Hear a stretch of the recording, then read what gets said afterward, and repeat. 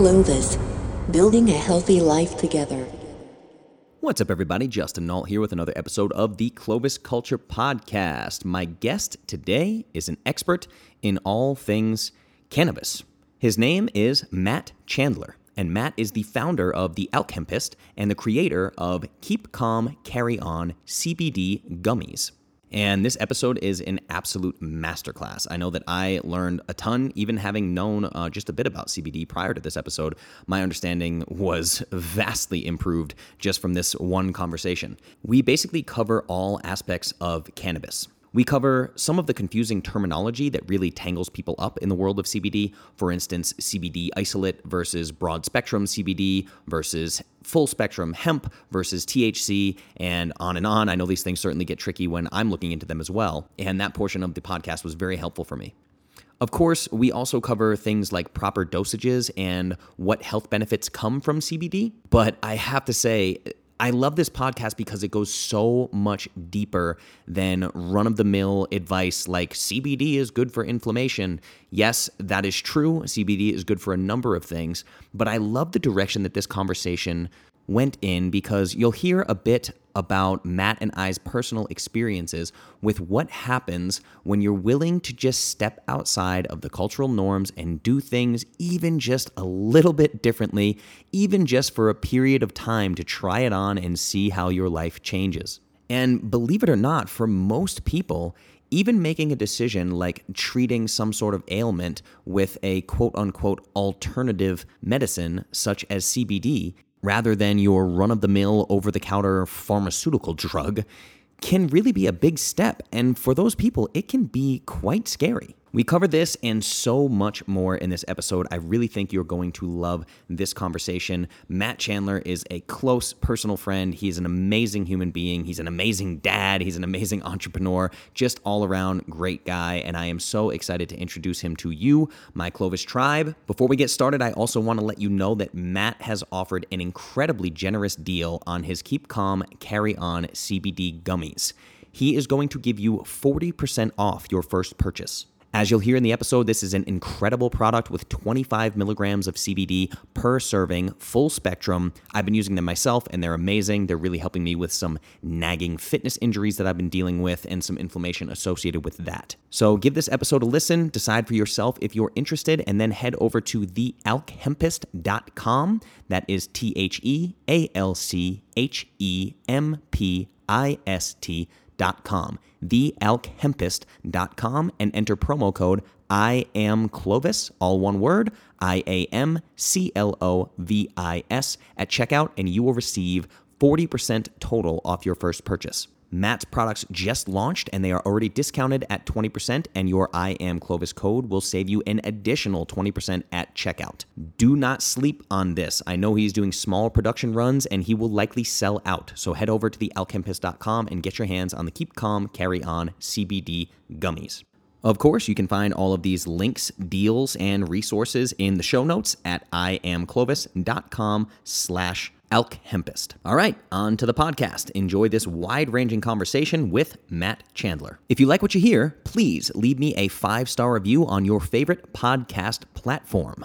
I know that leaving reviews can be quite tricky, so I've spelled it out for you. Just visit ratethispodcast.com/Clovis. Again, ratethispodcast.com/Clovis for step-by-step instructions on how to leave a 5-star review on your podcast platform of choice. 5-star reviews are what keeps this podcast going. Each and every review counts. It really, really helps, and it truly means the world to me. Thank you so much for your support. And as always, this podcast is brought to you by Clovis. You can check out all of my physical products, including my Clovis Complete Daily Superfood Powder and my Essential Electrolytes Hydration Drink Mix at IamClovis.com. Use promo code PERFECTPODCAST at checkout, all one word, PERFECTPODCAST, and I will give you 20% off your first purchase. And now, on to the episode. Enjoy.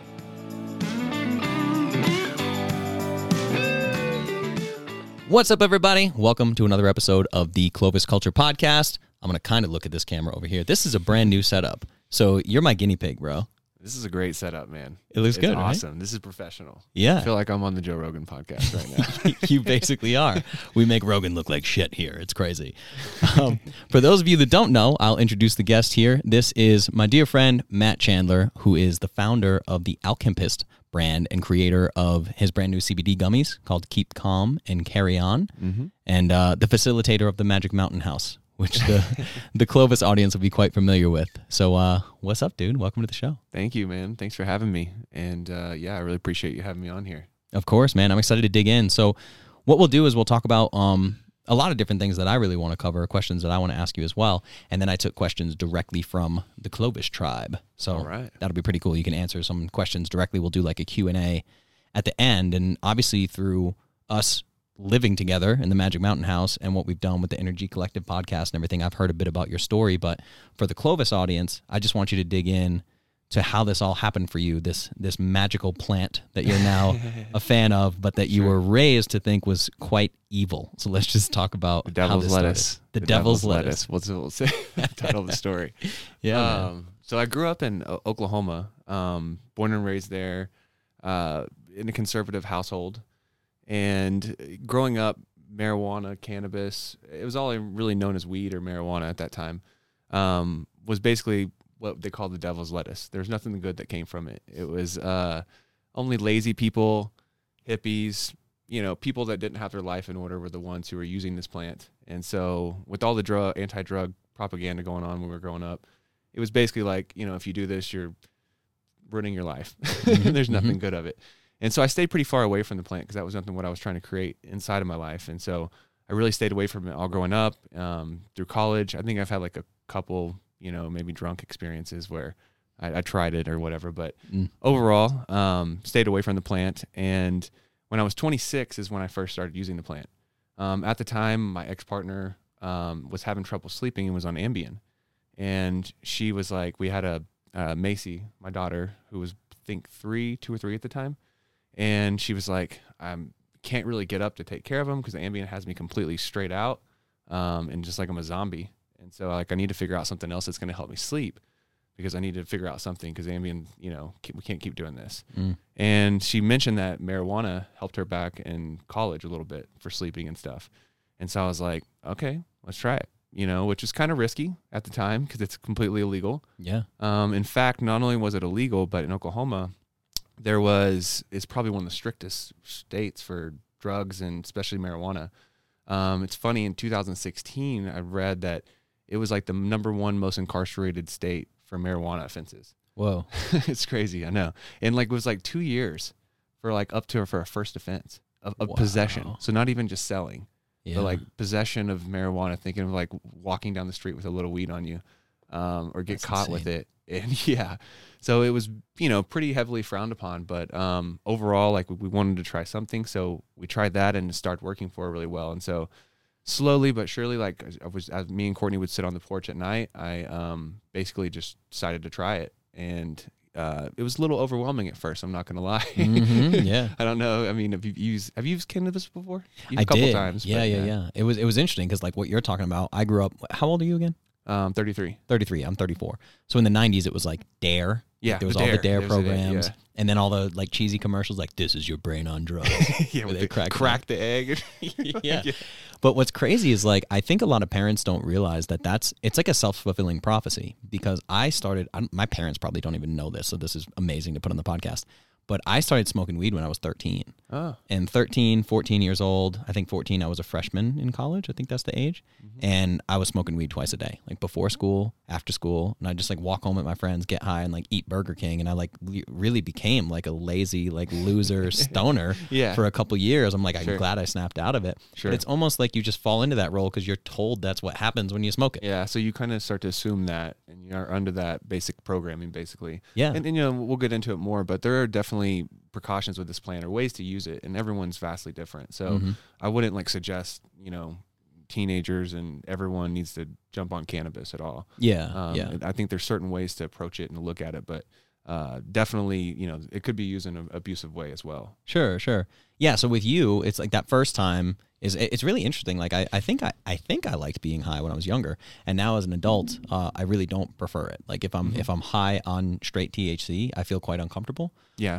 So you said it was overwhelming for you, but it sounds like that shifted at some point. It did shift a little bit. I think from just usage of the plant, you start to get a little bit more familiar with it and stuff like that as well. Right now, I'm along with you. As I've gotten older, I really don't like getting super high.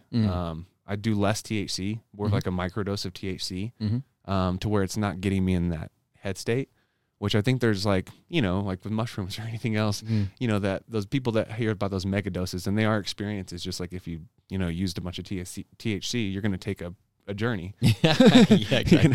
Maybe see some things and stuff like that. But I think the therapeutic window is a lot more in the microdoses of those kind of things. And so that's where I feel like is the biggest research and the studies that I've seen that where it helps most people is in that middle range, even though some people do really well on high THC. So it does depend on the person. Yeah, I've seen this too. I didn't even really think about it like that because obviously like I've microdosed psilocybin and LSD. And then I've also, my podcast is very familiar. I've done, the most some hero journeys. The most heroic doses possible. But then it's interesting, like, because I saw that Megan had these. It's like these ones for sleep, but it's this specific ratio. I didn't even know they made it. It was like these candies where it's like mostly CBD with like a very small amount of THC. Yep. And I guess THC helps activate the CBD. Is that true? In a way, yeah. The plant works together like synergistically. So both of those are cannabinoids, what they call them, inside of the cannabis plant. And along with those, as well as there's over 100 plus cannabinoids inside the plant and hundreds more terpenes and different plant compounds. And so I think all of them working together synergistically are what, kind of help each other rise and basically be more efficacious have a higher efficacy, but also kind of sustain it too. So where it's not like, I don't think we talked about this a little earlier, but with most pharmaceutical doses, and I think people are aware that they're usually isolate forms of plants, and so they work on a specific biochemical pathway, and after that kind of gets worn out, your therapeutic dose or window goes down, and you're either going to be taking more, they're up dosages of different medications, and or you'll have side effects where you've taken other medications for. So I feel like using that whole plant in nature, it's kind of built in to where it helps the therapeutic sustain for a longer period of time. And that's one of the reasons that's drawn me so much into plant medicine, I think, because it's pretty awesome. Yeah, you were I didn't even realize this, but this morning you were talking about it's Valium, right? Valium is like a valerian root. Valerian root? Yeah, it's based on valerian root, an active compound in valerian root. And so if you use that extract over and over and over, you then just require more and more and more? To a point. I mean, I think most people like that have, and I haven't taken Valium myself to know, but I think I maybe once, but I don't remember. But I don't know. I just know with most drugs that it's at least, sometimes the dosage has to increase for you to be able to find or feel the same effect. And one thing with full plant medicine, I feel like it helps along with that journey. It kind of resensitizes the cell receptors inside your body so that the medicine keeps working at regular doses without having to go crazy high. Yeah, I've heard this too, and this is in the real plant medicine realm, but I've heard this with like mushrooms, ayahuasca in general. The most experienced ayahuasca users that I know, as time goes on, they require less of the medicine to have the same like massive experience. Wow. Which is super interesting. That's interesting. I didn't know that about ayahuasca. Yeah, it's crazy. So there's something about like a holistic approach of like the entire root of the entire plant or whatever. So actually that brings me to just the terminology around these things, right? I still get confused. I've talked to people about CBD in the past, but I still get confused. It's like there's CBD, there's hemp, which is like full spectrum hemp, and then there's CBD isolate, and then there's THC, and then there's cannabis itself, which is like the whole plant. So like what are all these terms? All the terms? That's a good question.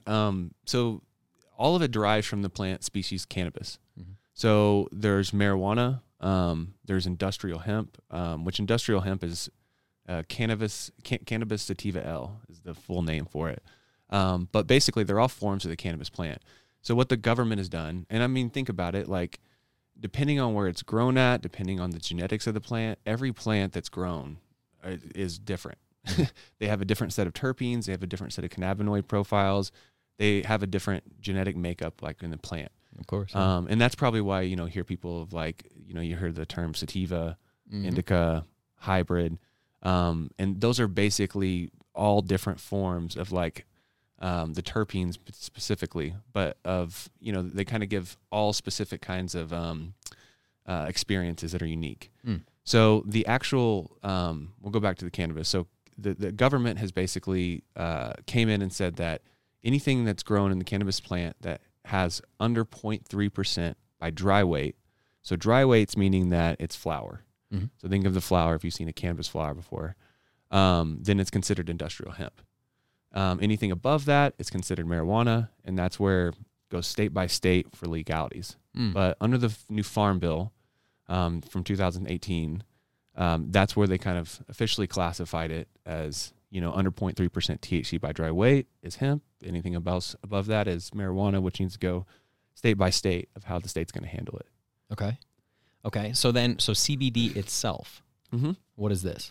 So when they're grown under 0.3% THC, what people have done in plant genetics and cannabis genetics, which has gone crazy of what they can do now, different strands of different cannabinoids and all that kind of stuff. It's really starting to progress. But they made strands that are higher in CBD that will yield, like when you plant them, higher in CBD than they are in THC. And so your typical CBD ranges in like a flower plant is going to be like 10 to 15% is what I see most. Some go a little higher, some go a little lower. And this THC, again, is 0.3%.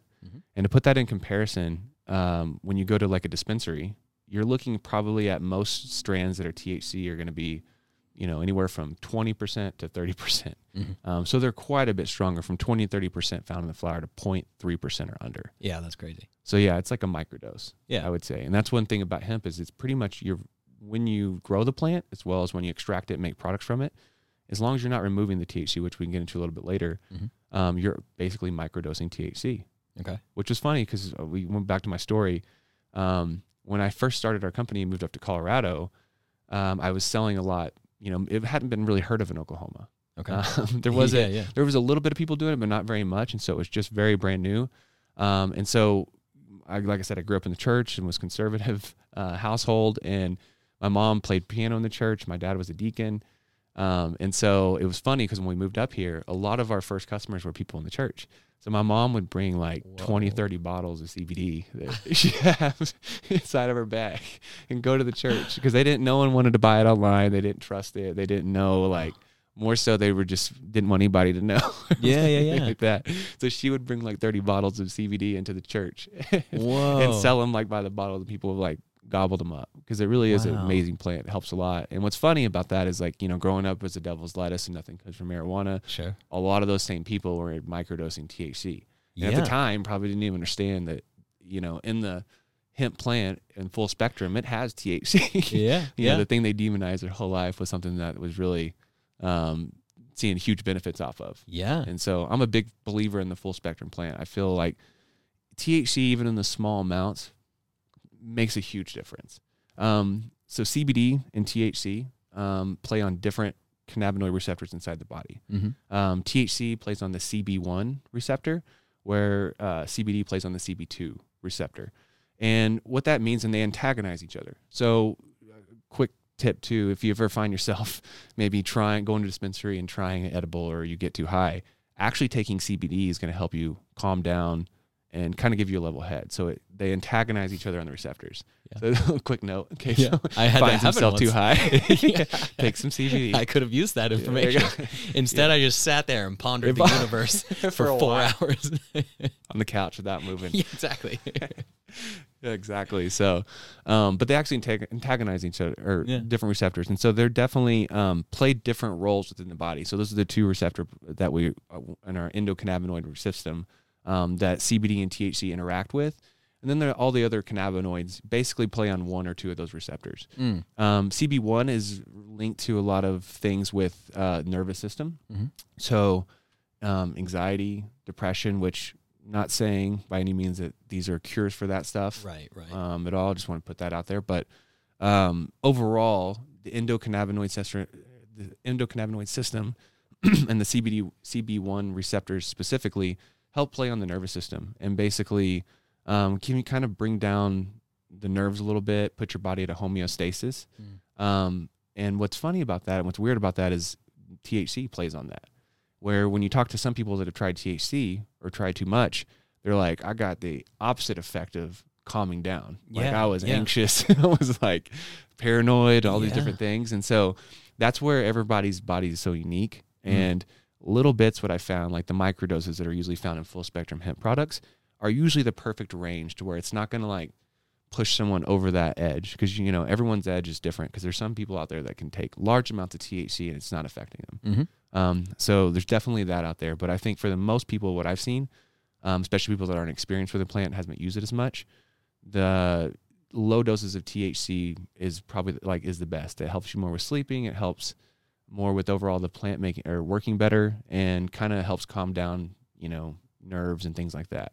Yeah. The CBD, it plays more on the CB2 receptors, which is more connected to your immune system. Okay. So that's why CBD and a lot of the cannabinoids that affect those CB2 receptors have a large role in like maintaining a healthy functioning immune system. So when that's in order and in balance, then so is your immune system, and it tends to take care of things. That's why when you hear CBD good for everything, I hear all these stories and why it's so popular. And I think that's the reason, because it's playing at your, you know, your body's one system, and it's playing to kind of coordinate and help the entire system, basically. And in our endocannabinoid system, we have receptor sites found all over our body. So in almost every single cell, we have endocannabinoid receptor sites. And so they largely sometimes play a role in the cell homeostasis, which is basically a balanced state, is what I would say. So that's one of the reasons, like when they're at balanced states, your body can do its own thing and recover faster. Your immune system's working, your nervous system's working in order. And so it puts people, I feel like, more at a calm ease, but also kind of helps their body, you know, do its own healing from a lot of these different things. So it's not like that CBD is the cure or anything is really the cure for anything. And I think we know that. But in any ways, it just kind of helps put your body into a relaxed parasympathetic state, which you probably know that term. Sure. But yeah. So where it can do its own healing on its own. That's crazy to think about. That's like, I've been meaning to dig into the endocannabinoid system for that reason, because I'd been told that basically every cell in the body has these endocannabinoid receptors, which is nuts. I mean, and then when you really start to think about it, it's like, okay, we have all these receptors for this plant that freely grows in the ground. Yep. And like, for some reason we think about it different as like, everyone thinks broccoli is good for you. Yeah. But then this thing is like, everyone's afraid of it. But it's it like has you said, receptor sites all over your body. Yeah, it's basically built for us. Exactly. And then you look at the situation like, you know, your ex-partner being on Ambien, right? It's like we hear these people, like they'll go into a doctor's office and a doctor will say, you have trouble sleeping. Here's this Ambien. Yeah. There are people that are not afraid of prescription pharmaceutical drugs that are terrified of like CBD. But man, I've heard horror stories. I knew this girl in my 20s that would take Ambien, and like one night she literally just opened her eyes and was standing in the middle of a street in the middle of the night with her bathrobe on. She just like wandered out of her house. There was another one I heard, there was a couple, I think you can Google this, but there was a couple that woke up in the morning and there was like White Castle wrappers all over their living room. And they went to the local White Castle and pulled the security footage. They'd gotten in the car together, drove to White Castle, got a bunch of food, came home and ate it, and neither of them remembered it. Wow. And these are things that happen on Ambien, and then people are like, oh, my CBD is dangerous. But it's all just programming and brainwashing from the last 50 years. It really is. It really is. I mean, a lot of plants have had a bad rap of like the same way with mushrooms and so many different things. And we so easily accept what the doctors tell us and what pharmaceutical companies create and all these things, and that are like crazy stuff, like pretty hardcore things that are, you know, I wouldn't say are good for use long-term at all. They're not coming from natural sources. And, you know, I think that they're able to be patented and they're able to be, you know, it's a money thing. It's a power thing, to be honest. So that's an interesting rabbit hole to go down, because I know this with psychedelics, the same thing, that like these pharmaceutical companies are trying to change the molecular structure of things like ketamine, psilocybin, like they're trying to make these synthetic versions because they really want to patent them. But I guess you can't, so you can't patent cannabis or CBD or hemp or something like that? Well, there actually are some patents around CBD and THC. They're Epidiolex, I believe, is the name of the drug. GW Pharmaceuticals patented it. It was done in Europe first, I think in the UK, and then has now been done in the United States too. it received huge uproar because, in a way, that's like saying that I patent vitamin C. It comes from an orange, just like CBD comes from a plant, but I'm going to put the patent on vitamin C.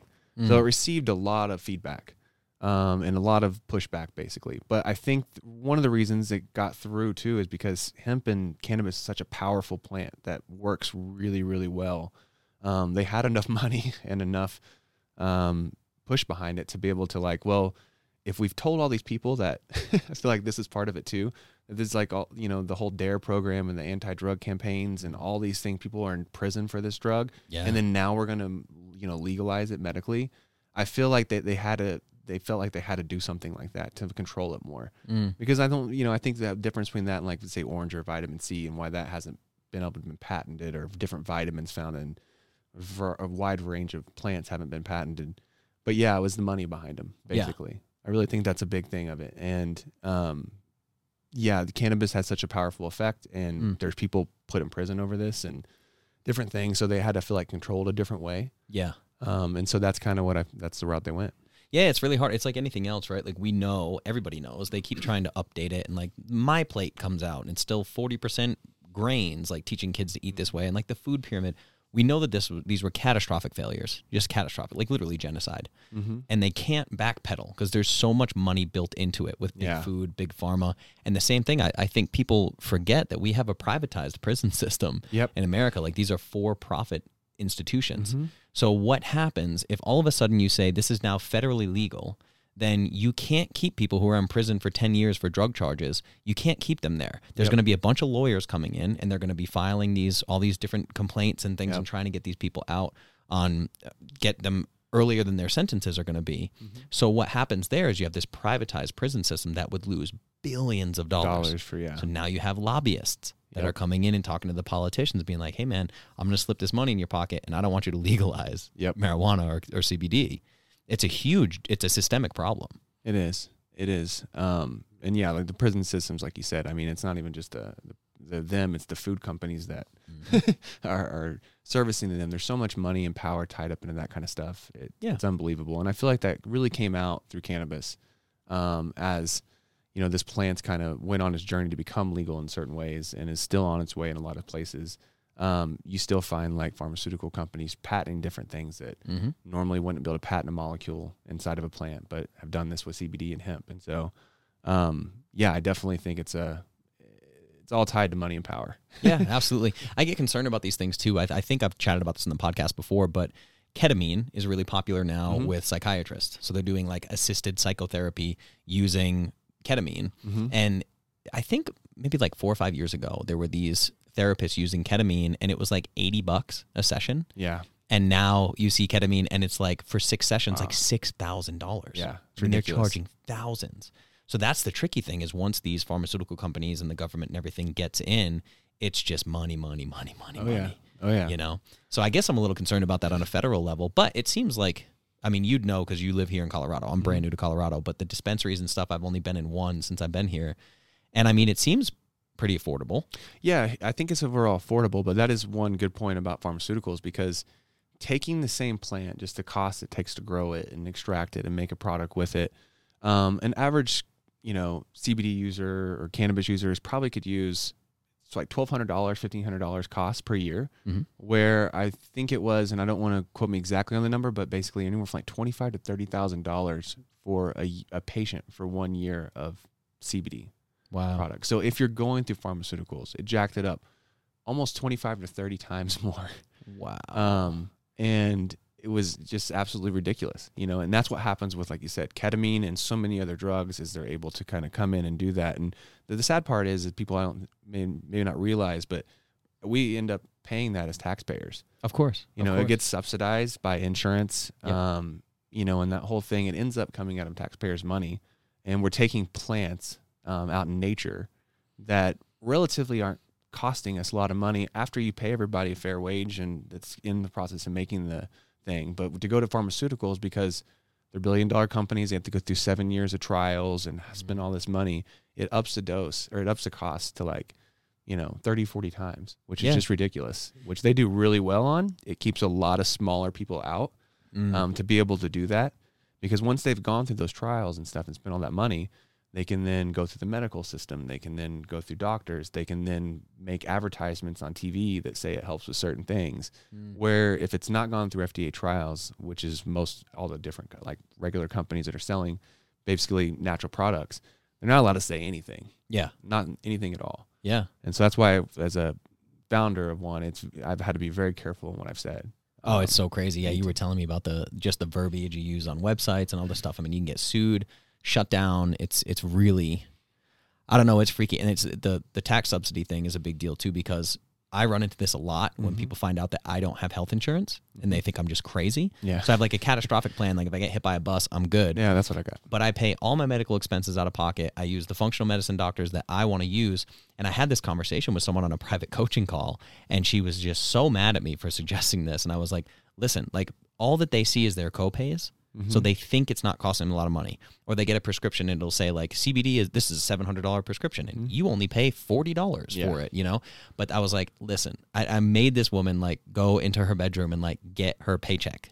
And I was like, look at what's coming out of your paycheck every 2 weeks. And she was like, oh my God. Yeah. You know, and I'm like, it's this wake up call. They really don't understand how much of their paycheck is vanishing into this thing, this big bloated system that all works cohesively. It's the same thing with big food. It's like big food and big pharma love each other because big pharma comes in to fix the problems caused by eating the big food. Yep. The big food's cheap. That's why exactly. They make genetically modified to make it super cheap. 100%. And causes all these problems, which in the pharmaceuticals can fix. And it all ends up, we pay for it as the public. Absolutely. Not only with our health, but also our money. Yeah. Yeah, I think we subsidize corn at like $20 billion a year in taxpayer money just for growing corn. It's ridiculous, which is like, why can't we put some of that towards the rest of the vegetables? You know what I mean? That's like that are way better for people that we know about it, but it's for GMO corn. Yeah. Because it doesn't even make sense. I feel like from what I've heard to grow corn most places, and it's subsidized so heavily now that it's why it makes sense. That's an interesting thing I want to ask you about too, because you have, I didn't realize this when I moved to Colorado, but you have, pretty extensive knowledge on things like regenerative agriculture. And that's like the different uses for the hemp plant, which is like some of the stuff you told me today was like staggering. Like we'll get into like nuclear waste cleanup and stuff. Yeah. But two, like the different ways to grow the plant. And then, you know, all of my listeners will be familiar with Sacred Cow, the regenerative agriculture documentary that I'm involved in with Rob Wolf, Diana Rogers. The film's been premiered this month and people are loving it. So I've been I've been like a huge activist basically for regenerative agriculture. So tell us a bit about like that, like how hemp is grown and the soil health and all these different things. Sure. I've learned a lot about farming from hemp because I feel like it all starts with the farming, right? How you grow the plant and how full and rich you can grow the plant is how well that it will work, I feel like, therapeutically and for people in their systems. So one thing I've noticed is, you know, most of the stuff that's on the supermarkets right now, Walmart, Target, Safeway, if it's not organic, is genetically modified. Sure.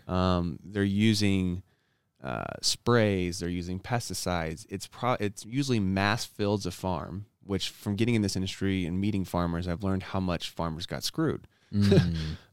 Basically, they were, you know, big food companies came to them, wanted them to like introduce this genetically modified, you know, different options that they could put in. And then if they don't do it, if someone in their neighbors does it and they're growing genetically modified and a wind comes in, it can bring that over to their crops and field. Yeah. And they can actually scan it through, I think it was drones and different things, and basically find out if a farmer that didn't buy like Monsanto's products has them still in their crops, then they can sue them and they could end up taking the farmers, and they set this precedence. And so I met a lot of farmers that were caught up into that. They didn't necessarily want to go this way, and genetically modified way, but was basically like, after seeing a few people get their farms taken away, we didn't feel like we had a choice. And then also they helped them expand their farms and would do like, I've heard a lot of people that got loans and things that these companies made it easy for them to do that. But then whenever they like got tied, or if they didn't want to put some kind of spray that they thought was bad, or Roundup or whatever, all these different things they're putting on farms, then they'll take back the farm. Wow. And so they like, if they pull back their business and they've loaned you this money to do this farm, then you're going to lose your farm. Yeah. So they put people in these crazy predicaments, and farmers get that. It's really sad. But basically I would say to start organic, USD organic is obviously a lot better than the conventional way of growing. Mm-hmm. It's just basically a standard where you're not using any chemicals, any sprays, any all organic materials, basically, right? Mm-hmm. But the one thing even about organic that it's short on is that it typically pulls the same nutrients in the soil over and over again. So every plant, from what I've learned, is they're usually pulling nutrients out and they're usually giving some back. Sure. And so what regenerative agriculture is, from my understanding and my experience with it, is that you're kind of looking at different ways to regeneratively sustain these without having to use, any even organic fertilizers and things, how to use the natural earth, how to plan like crop rotations, which means like if you know a certain plant is going to take certain things from the ground and then give certain things back, well, then the next plant that you're planting on it, you would want it to take the things that were back in the ground and replace what's next and then circle it around. Yeah. Those along with like cover crops, Mm-hmm. which is basically what people use that kind of help with the insects and things like that eating the crops, which is why a lot of these pesticides and stuff come around. It's a natural form of like growing agriculture. Some people I've heard do lavender, all these different kinds that kind of feed back the soil and then is a natural insect repellent. Mm-hmm. So to me, regenerative agriculture basically is using the natural systems Yeah. that we already have and planting it smartly to where, you grow the richest, fullest plant, because it all starts in the soil. And if the soil has the proper nutrients to grow the plant, Mm-hmm. then it's going to grow the best plant possible. And so that's why I think those are the differences or whatever in between conventional farming, organic farming, and then regenerative, like, is it Purple Cow? Sacred Cow. Sacred Cow is kind of promoting, which is, I think, is the ultimate one, because it's really looking at an holistic approach.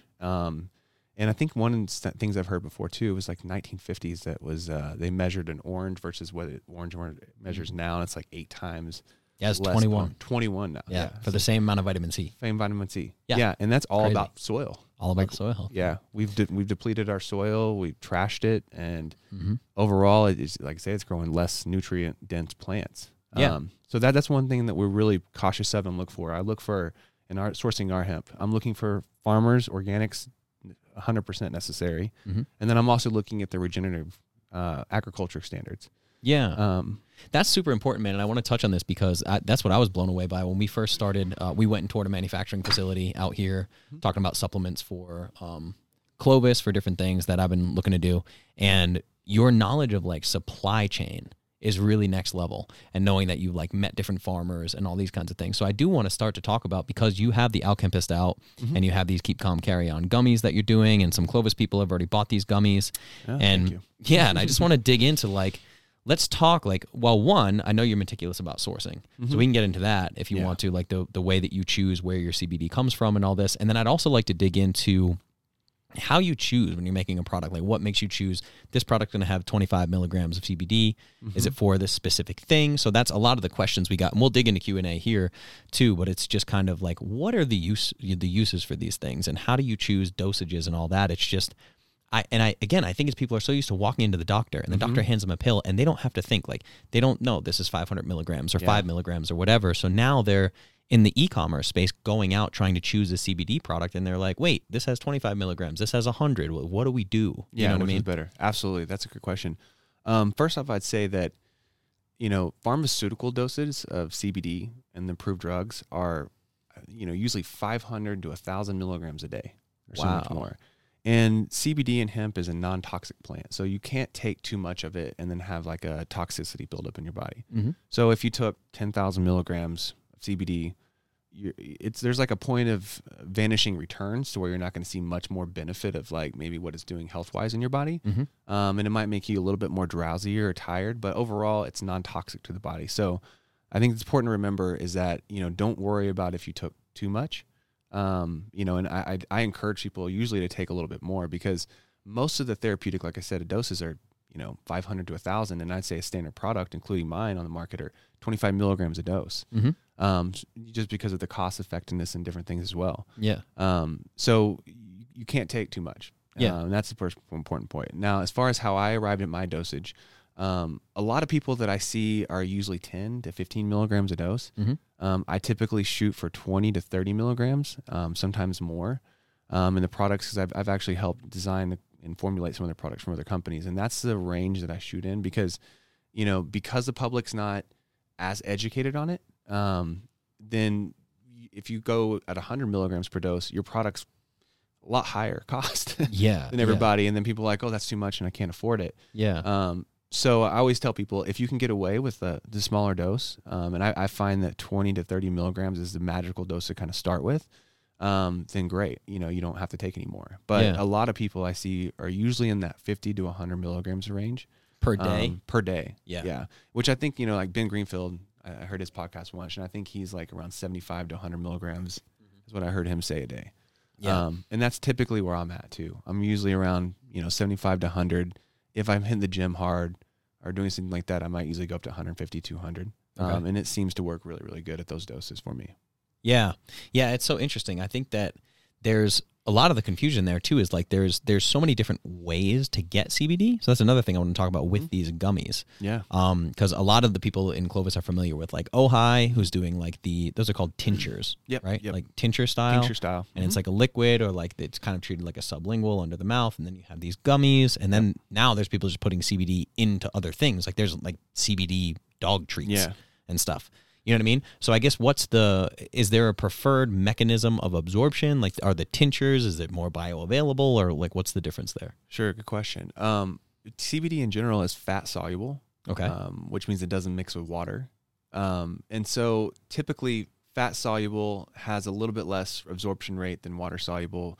People out there that are selling water soluble, and I used to do a lot with water soluble products, want to say it's a lot more strong. I feel like it's more like a couple times, 2 or 3 times maybe as strong, but not much more than that. The thing with like, I would say water soluble products is that you typically, to get those done, because it's not a natural form, most of the time, most companies have to use preservatives or things like that to stabilize it, right? And that you're putting it in like faster. A carrier? Is that the deal? Carrier, yeah. It's usually water. There's a surfactant, which there's natural ones, sunflower lectin, and actually Ojai is one of the companies that does do all organic and natural ones. So it is a better one than I would say most of the companies out there, no doubt. Sure. But I feel like for the price point, as well as like what is easy and user friendly for people, that's kind of why I started with the gummies, is because people love gummies. I think we were just talking about the other day, like a lot of new vitamins and stuff are coming out inside of these gummies. Yeah. And I do believe that the sugar, which there's less than 1 gram per gummy, so it's not much, but that little bit does help with the absorption of CBD and hemp inside the body. I tend to notice it more too, just when taking it that way versus the tincture. It seems like it hits a little bit faster. And a little bit more efficacious than using like an MCT oil base or an oil base with it. But overall, like I think, like you said, we were talking about Ojai. They make good products. I think one thing that I would say is like I want to make mine more user friendly, and also more cost effective. Yeah, it's a little bit more expensive because there's more processing involved in that as well. Absolutely. And I tend to keep my hemp extract a little bit more raw, which I'm not quite sure what Will does at Ojai, but I do feel like keeping it more raw and less processed, the actual hemp extract, contains more of the terpenes and some of the other cannabinoids and things, where most of the water solubles I see, because they're mixing with water, usually do a little bit more refining and processing before they go through the water soluble process. And that's because, I don't know if you've seen CBD oil before, like right when it's extracted, it's a thick black oil. Wow. And so it's really, really, really, really sticky. And what they do is they distill it, typically to kind of make it more of a golden and remove some of the other plant material. And then they take that distillate, and that's what some people make water soluble out of. The thing is a lot of that tar and black is like really important, beneficial plant material, I feel like. And so it's something I try to keep and preserve as much of the plant as possible. Because I mean, growing it regenerative agriculture and organic and things like that, it's rich and full. And I want to take as least amount away from the plant as possible. Okay. And how I tell people to look at it too is like when you're growing hemp or cannabis and you have the flower, right? It has everything in the genetic makeup, the terpenes, the cannabinoids. It has everything that plant was supposed to grow. And as things are being made in products and are extracted and things, it slowly takes away from that full plant. It makes them more concentrated. And extraction does amazing things like activates molecules and things like that. Just like you extract tea or herbs with tea, with hot water. It's a similar thing. But overall, like, I feel like you're taking away from the plant. And so one of my main things is like, how can I keep this plant as original as possible, like with all the goodness in there, but still concentrate it, which is one of the benefits of being an extract. And using extracts. That's a great example too, because I talk about this a lot with, I have these t-shirts that say "Eat whole foods, change the world." Because people get so caught up in, like, you know, my daily superfood powder is collagen protein. I'm like, listen, like, if you need to get 150 grams of protein a day, don't get 150 grams of collagen. Like, you're going to be in big trouble. You're going to miss a ton of essential amino acids that you need. Or it's like, if you're going to get all your protein from, like, pea protein, like, you're in real big trouble. Or the same way, if people are like, well, I don't really like vegetables, so I just, like, go to Jamba Juice and I get a bunch of juice. And I'm like, well, no, like, you're stripping the fiber, you're stripping micronutrients, and you're now drinking pure sugar. You know, so it's kind of the same thing. It sounds like keeping that whole food form as much as possible. Yeah, that's really... I'm a big believer in it. Yeah, the other thing, too, is, like, people get so caught up, man. It was, like, one of the first things that happened when I mentioned AlcHempist is people were just like, AlcHempist versus Ojai, right? Because it's like, because Will came on the podcast and everything. I love Will. He's amazing. Will's awesome. You're friends with Will. Like, you've talked to him about this stuff extensively. You're both, like, super CBD nerds. It's amazing. And I'm like, it's not really either or. It's like, what do you want to take a gummy? Do you want to take a tincture? Like, what do you want to do? I took Ojai for quite a while, and I explained this in the podcast. I don't take anything always. I just don't operate that way. I cycle on and off everything. I'm the same way, even on CBD. Yeah, I think it's important, and it's just a matter of personal preference. So, for instance, I still, up until COVID hit, was doing a lot of travel gigs, and then I was doing a lot of traveling. Like 2019, when we met, I went to 8 countries that year. And what I found that was a bummer, and this is not shitting on the product at all, is like I lost a lot of Ojai because I would travel with it, and the tincture just wouldn't hold. And I'd like open my bathroom bag, and there was just CBD oil all over my bag. I'm like, oh, really? And like I would just like tighten it. I was like putting it in Ziploc bags. I'm like, please don't leak. Yeah. And I think it was just from flying on planes and air pressure changes and all these things. So it's not really like one or the other. It's what do you prefer? Which one do you want? It really is. I completely agree with that. And that's a good way to say it, because I think Will has amazing products. From knowing him and talking to him, he deeply cares about how the plant's grown, just like I do. We're looking at sourcing it the best way, but I think we just tend to find different ways that people can use these products. And whatever feels comfortable and user-friendly for them.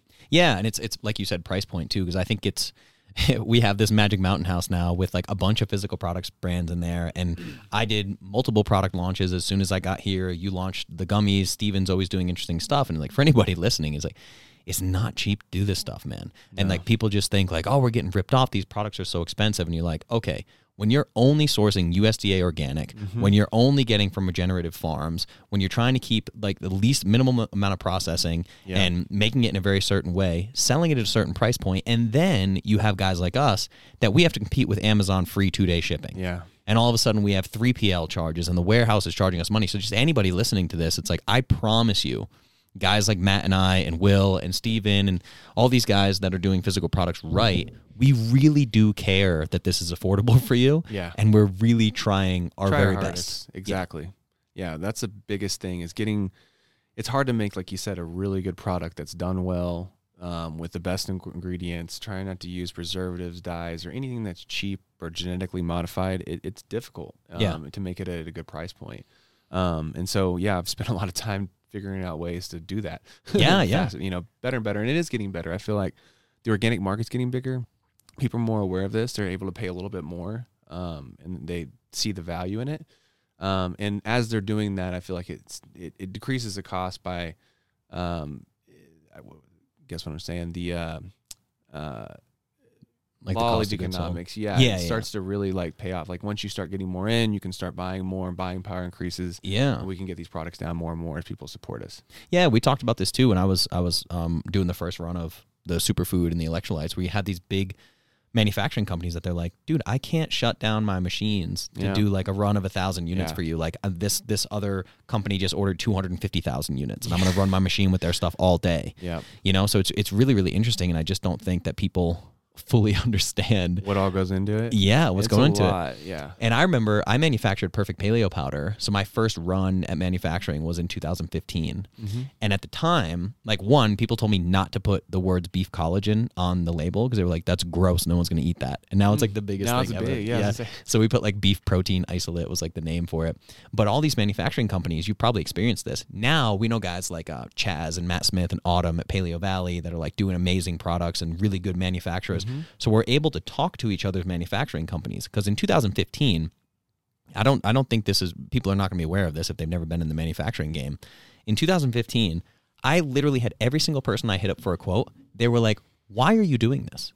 And I was like, what do you mean? And they were like, I'll make you a stock protein powder and it'll be $3 a bottle and you can sell it for $50. And like, you're asking me to make this Perfect Paleo powder for $40 a jar. Like, why are you doing this? And I was like, because I'm trying to make a good product. I want one that works. Yeah, they just didn't understand it at the time because the supplement company was just all dog shit then. And I don't know about you growing up, but I was an athlete. And so I was always eating those proteins and doing all the stuff that they thought was it, which was just loaded with crap. Garbage, dude. Chemicals, cheap protein, not processed the right way, over processed, just crazy stuff. And it made my stomach always hurt. And I was like, oh, I'm getting bigger. Yeah, so exactly. I'm going to keep doing it. Dude, that was such a teenage thing. Like all my advice came from Muscle and Fitness magazine. And it was like whey protein during the day and then like slow release casein protein at night and hydroxycut and like green tea fat burning pills and like horrible. Oh yeah.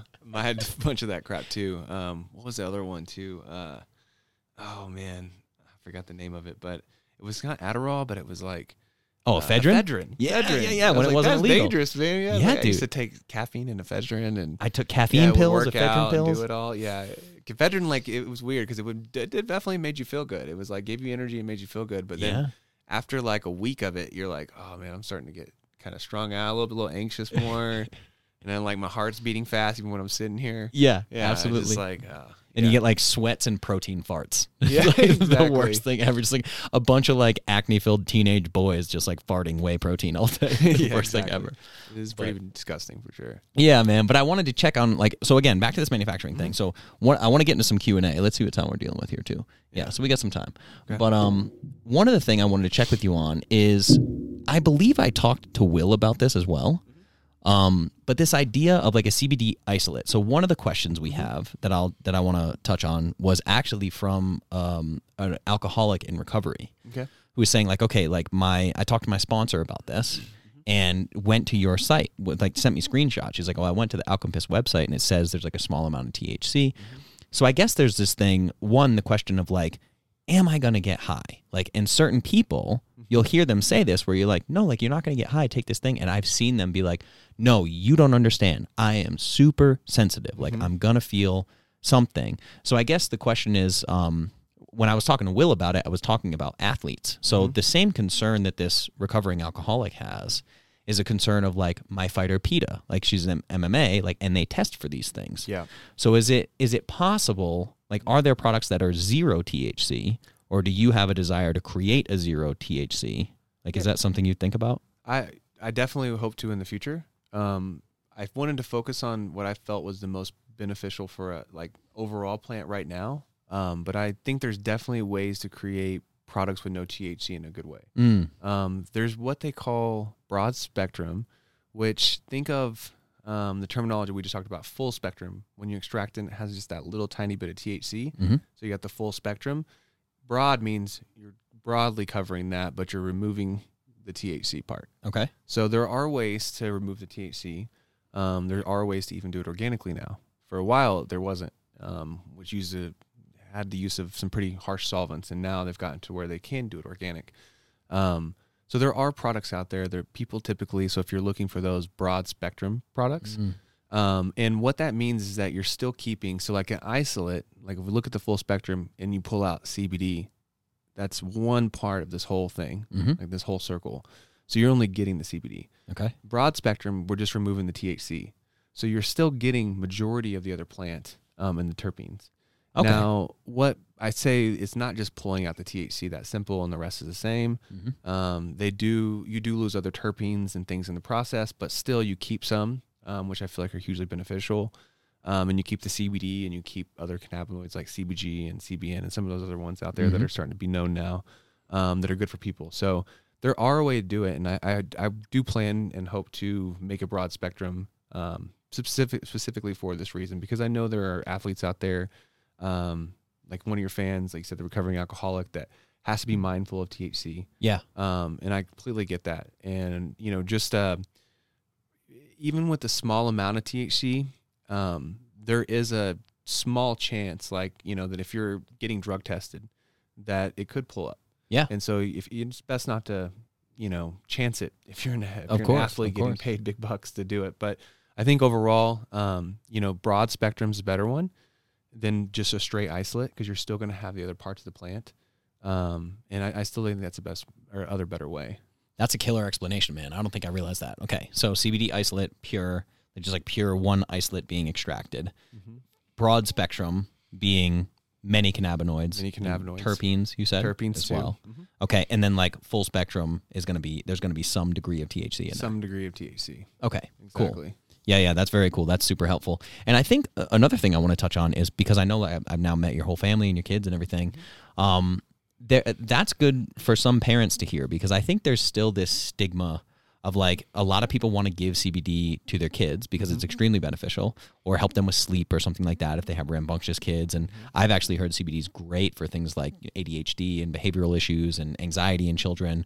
So, but I think there are some parents that feel this weird guilt, and it's just societal programming and everything of like, am I going to give any amount of THC to my child? Yeah. So maybe they'd look at broad spectrum. But I would like to talk to you about, you have no problem with it. Like you give full spectrum to your kids, right? Yeah. It's not something that I do like every day by any means, but I look at the other things that are used for like ADHD in kids. Ibuprofen, Tylenol, which is like toxic very, very quickly. And all these other drugs that are widely accepted to be able to give to kids and infants. Yeah. And I feel like with the looking at, for just my personal perspective on it, would I rather give that, or would I rather give a plant? I'm going to go to the plant every time. Dude, this is an important thing. And just in case anyone's never heard my podcast or heard me talk about this, I'm sure like some of your people are going to listen to this that may have never heard me. I constantly harp on this concept of LD50. So there's this thing in pharmaceutical drugs and medicine called LD50. This is lethal dose at 50. That means at what dose 50% of the population will die. Wow. So LD50 literally means at this particular dose, 50% of people who take that dose will die. Wow. There's an LD50 for water. There's an LD50 for salt. There's an LD50 for Tylenol. I mean, you take 10 Tylenol, you're going to die. Yeah. It's like, it is a very low, depending on the size of the milligram of the pill. I mean, you can die very quickly with things like Tylenol. There's an LD50 for Adderall, for Ambien, all these things that are quite low amounts. I mean, look at alcohol. Yeah. If you chug a bottle of Jack Daniels, most people are like, you're going to die. Yeah. You know? THC, CBD, all these compounds, there is no LD50. Nope. You can't die. Yep. So any parent listening to this, if you can look me in the eyes and think that somehow Tylenol is a safer bet for your kid, or Adderall or Ritalin is a safer bet for your kid than a broad spectrum or a full spectrum or a CBD isolate, I mean, I'm not trying to be rude, but you really got to analyze the logic and the rationale that you're coming up with. How are you making that leap in your brain that one of these things is okay? And it's like, for a lot of people, it's societal pressure. It's because, their grandma is going to think they're crazy for giving their kid THC or whatever. And it's like, yeah, this really is programming. And if you look hard at the evidence, you can't make the opposite argument. You can't do it. No, but it's all programming. Yeah. It really does. Because there's nothing different in that when we really look at the facts. Like you were just explaining with the LD50 and all the other things that the side effects that these strong drugs that they give kids do. But for some reason, it's like it's frowned upon. Yeah. And so I think that's just a stigma, and that's really what I hope to break down with the brand, right? Yeah. Is create stories, because I feel like me sharing the story that I do give CBD to my kids and why might help someone else that's trying to decide as well. And I'm not knocking pharmaceuticals, and I think they have a place definitely in society, and there's some amazing innovations that have gone on that are life-saving. And I feel like some kids and certain things, like there's drugs that are perfectly design a needed for them. I'm just not quick to jump straight onto a drug that's going to be needed for the rest of my kid's life or anything like that. And so I that's where I kind of hold back, and I'm like looking at like, all right, I'm weighing these options out myself, and CBD, from what I've read and all that I've worked with this plant and all my experience with the plant, I definitely feel personally that is a way safer alternative than what a lot of people are giving their kids right now. For pharmaceutical drugs. And again, like LD50 is something anyone listening to this or watching this can Google LD50, and then you can just look at, like, go to PubMed or wherever you want to go and just look at side effects. Like, what are the side effects of if you take 100 times a normal dose of CBD? What are the side effects? Yeah. What are the side effects if you take 100 more of Tylenol? You die. Yeah, you're just dead. Doubt. That's the symptom. You know, like the side effect is death. So it's really crazy, man. But I want to take a look at, okay, so I'm looking at the Q&As right now. So I got some notes over here. We're about 50 minutes in. Okay. So one thing, I actually wanted to ask you this too, is one of the questions we got is this, now we're talking specifically about Keep Calm Carry On, your gummies. Okay. Is this designed as a daily supplement? So maybe used as like a preventative or some kind of maintenance thing, or is it something that you use as needed? Great question. I feel that for people that are dealing with things in their body, like they have an autoimmune or their body's basically fighting something. Let's see, Lyme's disease, all these different things, as well as if you're just recovering, your body's expending a lot of energy on it. And I think those are the times that CBD is the most beneficial and useful. I like personally, I feel that for me, I cycle on and off of it. So I'm not using it all the time. I don't even use it every day necessarily. If I work, I usually use it for workout days. And I've noticed a significant increase in recovery time and lower inflammation and soreness overall and all these different things. But it's not something that I go to every single day. Okay. And I do think though that it seems like, let's say like my mom's age group and all those, she's like, they're the ones that seen, because their bodies are fighting so many different things. And they see these drastic improvements on it, right? Yeah. And it goes back to where, and then at the same time, you got 20-year-olds that are taking CBD, like, I really don't notice anything. Yeah. And I think that goes, if you have a healthy endocannabinoid system, you produce natural endocannabinoids inside your body that bind with these receptors. The problem is, like we talked about earlier, the problem is most people are not in that state. And the world we live in today, we're all around toxins. We're in, there's 5G, there's all these like disruptors, to our body, and they start to wear and tear out our body. Yeah. And so I feel like as you're getting older is the more that you're going to need CBD and hemp and cannabis in general. Yeah. I don't feel like, and that's why I wouldn't recommend it for, let's say, like a teenager. Sure. All the time. Now, like if my kids are hurt and I'm like Tylenol or that, right, or they're just going crazy, that's when I give it to them. I don't give them CBD every day. Yeah, or I mean, like, I don't have kids, but I'd imagine there are some nights where, like, 11 p.m. rolls around and the kids have been in bed for a couple hours and they wander into your room like, Daddy, I can't sleep. Yeah. Maybe exactly. That's a night. That's a night. Yeah. It's occasional. Versus like right now, I'm a little bit more frequent than I would definitely do my kids. Where my mom and them are more every day. Yeah. In order for, like I said, to put their body in that parasympathetic state, to where it can start to heal on its own. And recover on its own. This is an interesting point too. I think that we tend to, it's so funny because we're nerds, but like we tend to just like gloss over words like endocannabinoid. What we're talking about goes back to the words endogenous versus exogenous. So what you just talked about in a teenager, like if they have a healthy endocannabinoid system, this is happening endogenously in the body. Yeah, it is. The body's doing the own thing. But then you have someone who, let's say they're 60 years old and they've been 100 pounds overweight for 3 decades and they have type 2 diabetes and an autoimmune condition and arthritis, like they're going to feel a huge difference. They'll feel huge. Yeah, guys like you and I, like we're metabolically healthy. If I'm just popping these things, I might notice nothing. But for anybody listening, Matt and I are the same type of nerds. We have our Oura rings and checking readiness and HRV and sleep quality and all this. And like for sure, when I do Keep Calm Carry On, I usually do them post-workout. So I've been doing them post-workout on the days I work out. Then on non-training days, I take them before bed. And my HRV is going up. Like it really is significantly helping with recovery. So it's pretty amazing. I agree. They're tremendous with recovery. And like I said, overall, the healthier your body is, and I think that's overall, like we jump in the cold. Yeah. We eat organic foods. We're healthy. We try to take, don't use chemicals and don't eat GMO foods, all these different things. And so our bodies are a little bit more in a natural balance to where we wouldn't need as much. And that's where like most people that own CBD companies like take it all the time. You should take it every day. All this stuff. I'm one of those ones. I'm realist. Like I don't need it every day. Dude. And I go through periods when I'm needing it more than others.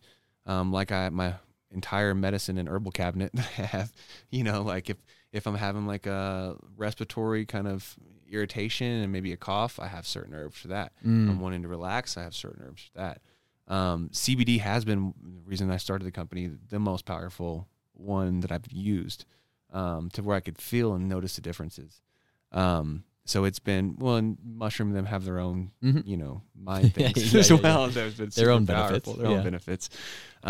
But yeah, with overall recovery and feeling better and, having more energy and all these things, I think CBD has been the most powerful. Yeah, for sure. I think about that too. I always talk to people about Ayurvedic medicine and traditional Chinese medicine.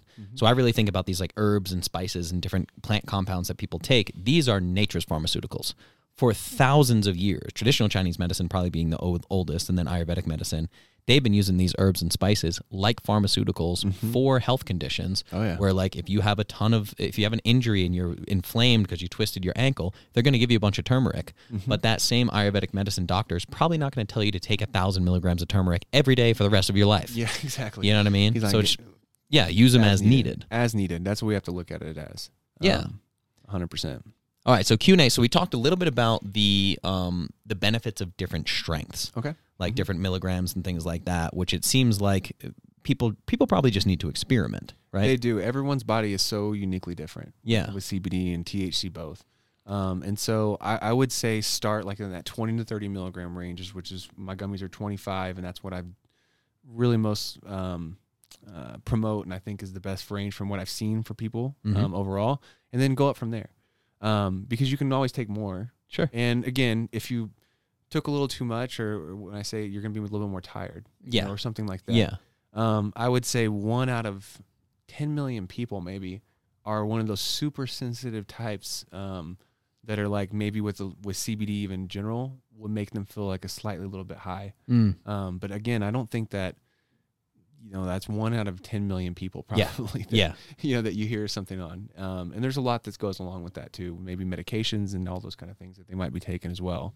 But overall, I 25 milligrams is a good dose. I recommend even from 20 to 30 to start with. Okay. And then wait 30 minutes to an hour. That's how long the gummies typically take to kick in. Sure. And then try another one. Okay. Something else I'd like to I think you're going to be doing some content and stuff. I know yourself too. I want to get you in touch with Dr. Anthony J, because Dr. J talks about this, and then my functional medicine team at Wild Health, they just put out a newsletter on this. I was like, I got to forward this to Matt. But they were talking about this is very, very genetics specific. So there are certain people with certain genetics, and that's what they were talking about. They went through specific alleles and genetics of saying this type of person is going to respond very well to CBD. This type of person is going to respond very well to THC. Yep. And it's because sometimes this will happen. I'll get people that reach out to me and they'll say like, I tried this thing that you recommended and I hated it. And I was like, well, that was like a game changer for me. Yeah. And they're almost like mad at me. And I'm like, I'm sorry. Like we don't have the same genetics. We're not the same person. You might be a different ethnicity, different background, a different baseline health level, because most of the people that come to me are quite unhealthy looking for help. Absolutely. So it's like, you really have no way of knowing. But anyway, I'm rambling because I would love to get you in touch with like some genetics nerds. Absolutely. To talk about the differences. I love it. Yeah. And the different strands, like you have mainly the control that we talked a little bit earlier, but terpenes, some are more in general, more energizing, more focus oriented. Some are more couch lock, relaxing. And those are really what determine. It's like when you go to a dispensary or go anywhere, the THC ranges are a certain type, but some of them will make some strands will make people nervous, while some people are making more relaxed. And so it's hard to tell. I don't feel like science hopefully will catch up soon. Of like, hey, you can get some tests done and see which ones are the best for you. Which one's perfect for you. Oh, that'd be great. That would be awesome. Because I feel like some people might try the wrong one, got the wrong impression, and then like, I'm done. Yeah. I'm not done trying that. That was a bad experience. That's our next company, bro. Yeah, exactly. That would be sick. Yeah. Dude, one of the people I work with in Israel, which is like the people that discovered a lot of the CBD and, compounds found in cannabis. Wow. They were the first country. They're far ahead of us in research and stuff, because they were the first country, I think, to legalize it medically, and they kept it very controlled to where there's 3 farms in the entire country, planted in the same places, around the same soil, same seeds, and same genetic makeups each time. Wow. Then they would control it through the medical system and doctors that would, have patients try the cannabis, and they would have it all tested firsthand and know, like, all right, these were these terpene strains that were heavily in this one. And then people from 30 or 40 years started giving feedback of like, yeah, I have these conditions and these are the, strands I've been taking, and this one's worked the best for us. So through that, over the last 30, 40 years, and now with AI and all this different technology, they're able to sift through all this data. And that's a lot of what I like when I add back terpenes to products. This one doesn't specifically have them, but I'm going to be having other products that add back terpenes. Nice. Is that you can actually start to nail down like which terpenes are going to draw which effect in certain people. What's crazy too is you can give them a flower, like a cannabis flower, bud, and send it to them, and they can test it, the exact genetic makeup, and get it in a liquid bottle, like basically steam distilled, no solvents, and distill the exact replica of that plant that you gave them. So it's coming. It really is. I think it's going to be a lot more narrowed down, and that's why I feel like the community that we're building at AlcHempist is really important, because I think sharing these stories and like, hey, I had this condition, this is what I was doing, and it helped me in this way. Or when someone else comes in, I had this, and you can start to at least narrow down some of this stuff to where you're not, like guessing and all that kind of stuff, and that you can get a little bit better plan and more accurate. Yeah. And then again, like I would say, if it doesn't work right off the bat, try something different. Sure. Maybe switch it up a little bit, because there is huge power in this plant if used in the right way. And so in that way is different for every person. So you kind of have to narrow down the best you can with your research. Yeah. And then go about it the right way. I really respect what you're doing there. So I want to talk about that too, like the AlcHempist community that we're doing. We talk a lot about community with Energy and Clovis and the AlcHempist and all these things. You're doing a really good job of trying to destigmatize these things so people can share their stories. Because again, another Q&A question we have right here that I almost kind of giggle at is, can you buy this stuff on your own, or do you need to work with a healthcare provider to find like good CBD or whatever? And the honest answer is, from my experience and my experience with over 2,500 clients I've worked one-on-one with, if you walk into a conventional medicine doctor and ask them to give you CBD, they're going to look at you like you're a crazy person. Yeah. You need these really kind of like pioneers in the functional medicine space, like people like Wild Health that are going to run your genetics and tell you, is this a good idea for you? Or Dr. Anthony J, is this a good idea for you? Yeah. So I know it's frustrating. Anybody listening that wants to go through the conventional medical system that they're comfortable with and they're used to, but this is in its infancy. It's an infancy stage. And unfortunately, the conventional doctors move a little slower. I have an uncle that's a cardiologist, and we've talked about CBD before, and wasn't sure about some of the medical, and this research, and it's about 4 or 5 years ago when I first started, but, he's stuck in wanting to make sure that they have, peer-reviewed studies, 7-year like trials and all that kind of stuff. And those are all great. And I think they help narrow down things, but at the same time, just because it hasn't gone through that study, does it mean that it's not good for you? Exactly. No. And it's going to take a while before, and more doctors, I think, are looking at hemp and cannabis as a potential alternative to treatment. Yeah. But there's still that a lot of the conventional doctors out there are wanting to go through things that have been on the market for a long time, tried and true, went through FDA trials and all these different things. Yeah. And I get that, that's just the way that they're geared towards. But I think that, like you said, you don't necessarily need a medical professional because it's a non-toxic, like we just talked about. There's no danger. It's not necessarily a danger, especially with hemp. The danger maybe if you're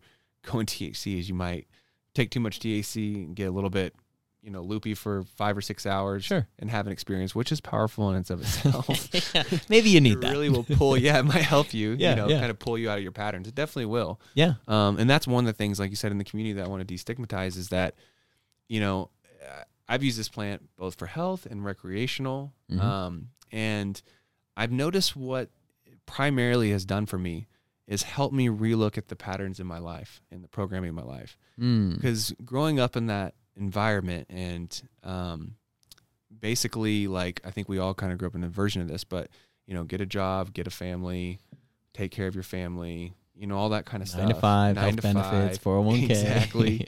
That we grew up in.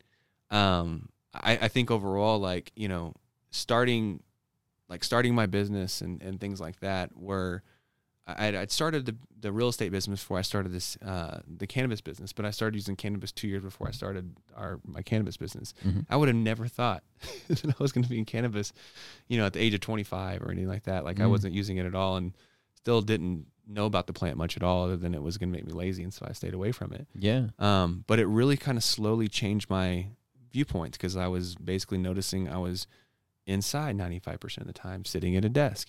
I was spending less time with my kids. I was constantly working it in my head.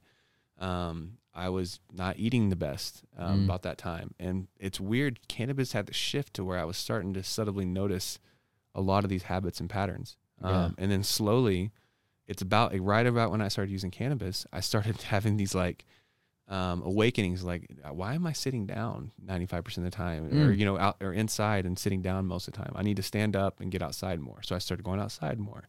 I realized, at that time I was like, I need to spend more time with my kids, and it started to become more and more evident of like, you might be there, but you're not really like present with them in your mind, and you're drifting off somewhere and you're thinking about work.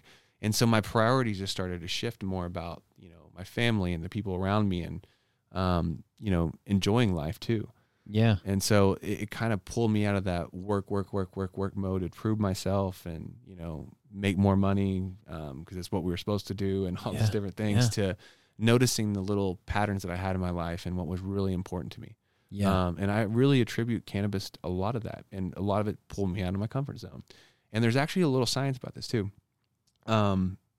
Cannabis and low doses of THC actually have been known to help increase neuroplasticity in your brain. Okay. Which neuroplasticity is kind of the way that basically we take in new information as we get older. Like as a kids, we're wide open to stuff. It's like, we're very suggestible when things come in. We're more like, you see a kid and something what we would consider bad happen, and they're just like ready for the ride. Like what's next, And as we get older, we start to stiffen and harden. And this neuroplasticity is, not as like plasticky, and it really starts to harden. And you're not able to, you kind of get stuck in your own ways. And so you're not really looking outside or doing like things that are be pushing you, or learning. Like it's harder to learn second languages when you get older. It's all the reason for this neuroplasticity thing. And THC actually puts some, leeway in that. And so to where you're having more of, you're accepting your environment coming in, and you're not necessarily have to go about it certain ways, which I think mushrooms has a lot of studies as well on that too. Absolutely. And why it's so beneficial is because it gets people out of those patterns. Yeah. It kind of helps them realize them, and they start to realize like, whoa, what am I doing? Yeah. And I think they start to go the way. Yeah. This is the woo-woo side of things too, because it's like what you're really doing is, like you said, like weird. You like consume this plant that exists in nature, and all of a sudden your mind starts telling you like, I should probably get out in nature more. Yeah. Weird. It is. And that's where you have the real woo-woo stuff that starts happening. Like to anybody listening to this, I mean, like, I'm not telling you what to do or don't do, but like if you take 5 grams of mushrooms, your life is going to be different. It'll after be different. That. You're going to see the world differently. You're going to see yourself differently, and your relationship to other people, and what you do for a living, and the way you treat your body. You're going to see all those things differently. So if you don't want to go do 5 grams of mushrooms, then, try something like this. Just like low dose. I mean, it's 0.3 you said, or 0.03? 0.3% by dry weight. So like to put that in perspective, I think most edibles and things like that in dispensaries now are around 10 milligram range per dose. We're looking at a quarter of a milligram, maybe. Maybe less than that, depending on the strain. So overall, it's a lot less THC than what 20 times more. So it's like taking 100 milligrams or whatever of psilocybin versus 5 grams. Yeah. You're not going to notice it as much. No. And I love that you went down this rabbit hole, dude, because it's like, it's really this thing of like, again, we're looking here, like I have a question like, does CBD help with the brains? We talked about neuroplasticity, right? Does it help with inflammation? Yeah. So we could sit here all day and we could tell everybody this helps with inflammation. It helps with soreness. It helps with arthritis. It helps with your brain. It helps with sleep, all these things. But again, like you said, like pharmaceutical drugs or like herbs and spices in Ayurvedic medicine or traditional Chinese medicine, what is the root cause of these things? So if you have a lot of inflammation, CBD is not going to cure that. You have to stop the root cause of the inflammation. 100%. Yep. So now if we go beyond physical ailments, this is what everyone asks me about with CBD is like, I have ailments, I have mental problems, I have mood disorders, I have this and that.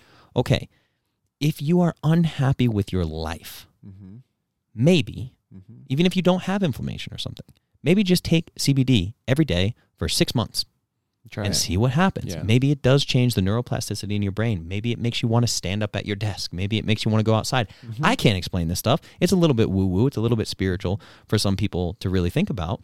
But it seems like a whole lot better bet than just like taking some kind of SSRI, like antidepressant, every day and numbing things. And numbing it, yeah. Yeah. I completely agree. I'm trying to think of that with the mushrooms and the cannabis that most people, I wouldn't say really cannabis, but really more mushrooms and LSD. You know, you hear people come back from certain trips and they're like, that person was totally changed. I'm never going to do that. Yeah. Were they changed for the better? Where they finally had like something pulled off their eyes to where they're like starting to see things clearly? Exactly. And then most of their friends that are around them were like, oh, they just completely stopped drinking beer and hanging out and doing all this stuff. Yeah, they don't hang out and get drunk with us anymore. They started to realize, and I like arguably, I feel like that stuff pulls layers off of us to what the patterns that we set up in the programming in our life. Yeah, to give us a clear picture, like, wow, I didn't realize how much of this programming there was. Around me and what all these patterns that I just fell into were doing. And you just start to become more aware of it at least. And that's the first step is just awareness. Yeah. And then from there, you can start to make the conscious decisions. What do I want to change? That's such a great point, man, because it really is true. It's that we're told that when people take psychedelics, they lose their mind and they're never the same after that, right? But what it really is it's guys like us going, I don't really give a shit if I have health benefits and I don't want a boss and I'm not going to work 9 to 5. I'd rather work 5 hours a day on e-commerce and make 5 times more money than everybody that I know. I'd rather just do that. And people are like, he's crazy. And you're like, how am I crazy? Yeah. Like you're in a prison cell cubicle 9 to 5, you know, like I can run my company from Thailand if I want to. But it's somehow it's like our parents' generation. And it's like, oh, well, what do you mean you're going to a different country? Yeah. And you're going to work there? Why? I thought you were supposed to be working. I see pictures of you with elephants. And I'm like, I worked the same day I was with the elephants. Yeah. I got work done in a coffee shop. Yeah. And then I went and hung out with the elephants. And they're like, really? You know, but you seem crazy. Yeah. How are we the crazy ones? Yeah. Like I was saying, we seem like the sane ones that are enjoying the life. Yeah, exactly. I could say, like, why are we jumping the Cold Creek? Why do we do all this stuff? Exactly. Everything we do is crazy, but people say, I love that. Anytime we post the cold plunges that we do and there's snow on the ground, people are just like, oh my God, their brain breaks. You know, so that's tough. It is challenging, but I feel like it really gets you out of that comfort zone. You know what I mean? Which increases your neuroplasticity. 100%. So there's a lot of ways to do it. I mean, there's cold therapy to do that. There's, like I said, we just talked about cannabis. There's mushrooms. There's so many different things that help you pull outside of that same pattern to kind of see it clearly. And then you can choose for yourself. And if that is that best serving me, do I want to keep doing that? Sure. And I feel like most people are just unaware. Yes. They just don't know. They're caught up in this whole thing. They've been taught and programmed their whole life. It's hard for them to go outside of that. You know what I mean? They don't know how. Yeah. And so, that's what I think cannabis really did for me. Is one of the biggest things turning to where I was starting to do more things like meditation practice and yoga. It's when I started changing a lot. Because I was really honestly just work, build. Yeah. Make more money, show people I'm enough. You know, that was my belief. Oh, those pesky self-worth issues, man. Absolutely. We've talked a lot about that. Yeah, we did. Yeah, it's tough. But yeah, man, I mean, this has been amazing. I think that we covered everything over here. Perfect. All the questions and everything. Let's see where we're at. I think we've been going, hour and 20 minutes, man. This is looking great. Well, dude, I mean, thank you for doing this, and I always love just getting to like sit down and talk with you for like an uninterrupted period of time where I actually like get to learn more about your brain and the stuff that like you're a wealth of information. So this was awesome. Oh, thank you. And then just anything, if there's anything you want to say, obviously the AlcHempist, we have a promo code, right? I am Clovis. I am Clovis. Yep. Mm-hmm. I am Clovis gets you 20% off. And there's 20% off already on the products for the launch for this week. Oh, so wow. It's a total of 40% right now. Whoa. Until the end of the weekend. Okay. So if we get this out, I don't know if we will. Yeah. If not, I can figure out some way to extend it. I can get this out. Yeah. Okay, cool. And then website. TheAlcHempist.com. So that's spelled TheAlcHempist.com. And we'll add it to the links or whatever we'll do it is. Show notes for sure. Show notes or something like that. And then you have the AlcHempist on Instagram as well. I have the at the AlcHempist. And then facebook.com/AlcHempist for the page, which is more what we're going to do, releasing on just product information and videos and information like educational. And then we have the AlcHempist community group, which is where we really want to dive in. Anyone that has a cannabis story, we encourage you to come join. We want to hear it. We want to, like I said, destigmatize this thing, because I feel like most people, like we all think lazy people and certain type of people use marijuana. And the truth is there's more and more people using it and seeing great results. Like I've seen a lot of professionals and met a lot of people that have amazing businesses and their lives are very, very successful, and they use cannabis or hemp or CBD to one extent or the other. And I've seen great benefits. And so we want to help just have more people share their stories, what worked for them, what didn't work for them. So new people can come on, see that other successful people are okay doing it too. And it helps destigmatize it a little bit. And then also gain best practices and things like that. And we actually are going to be doing a weekly video, just doing Q&As from customers' questions, and then breaking down some of the latest research in hemp and cannabis, like the neuroplasticity stuff and articles and research stuff, so that people can kind of learn about the plant. I'm a student of the plant as well. I always am, always have been, and always still am. So, thank you for having me on. I really, really appreciate it. And it's always great talking to you. Yeah, man. And I appreciate that. Sure thing. Yeah, we'll put all this in the show notes for everybody watching. Definitely connect with this community. And if you have stories, go in there and share them. Clovis community, as you guys know, you're all badass. So we'll just interlock these communities. It's going to be an awesome meeting of the minds. Yeah, thank you so much. And if any of the Clovis communities have any specific questions, feel free to ask us on our pages. Just reach out to me. Jessica, and I pretty much the best way is through AlcHempist pages. So just reach out to me, ask me any question. I'm here to help.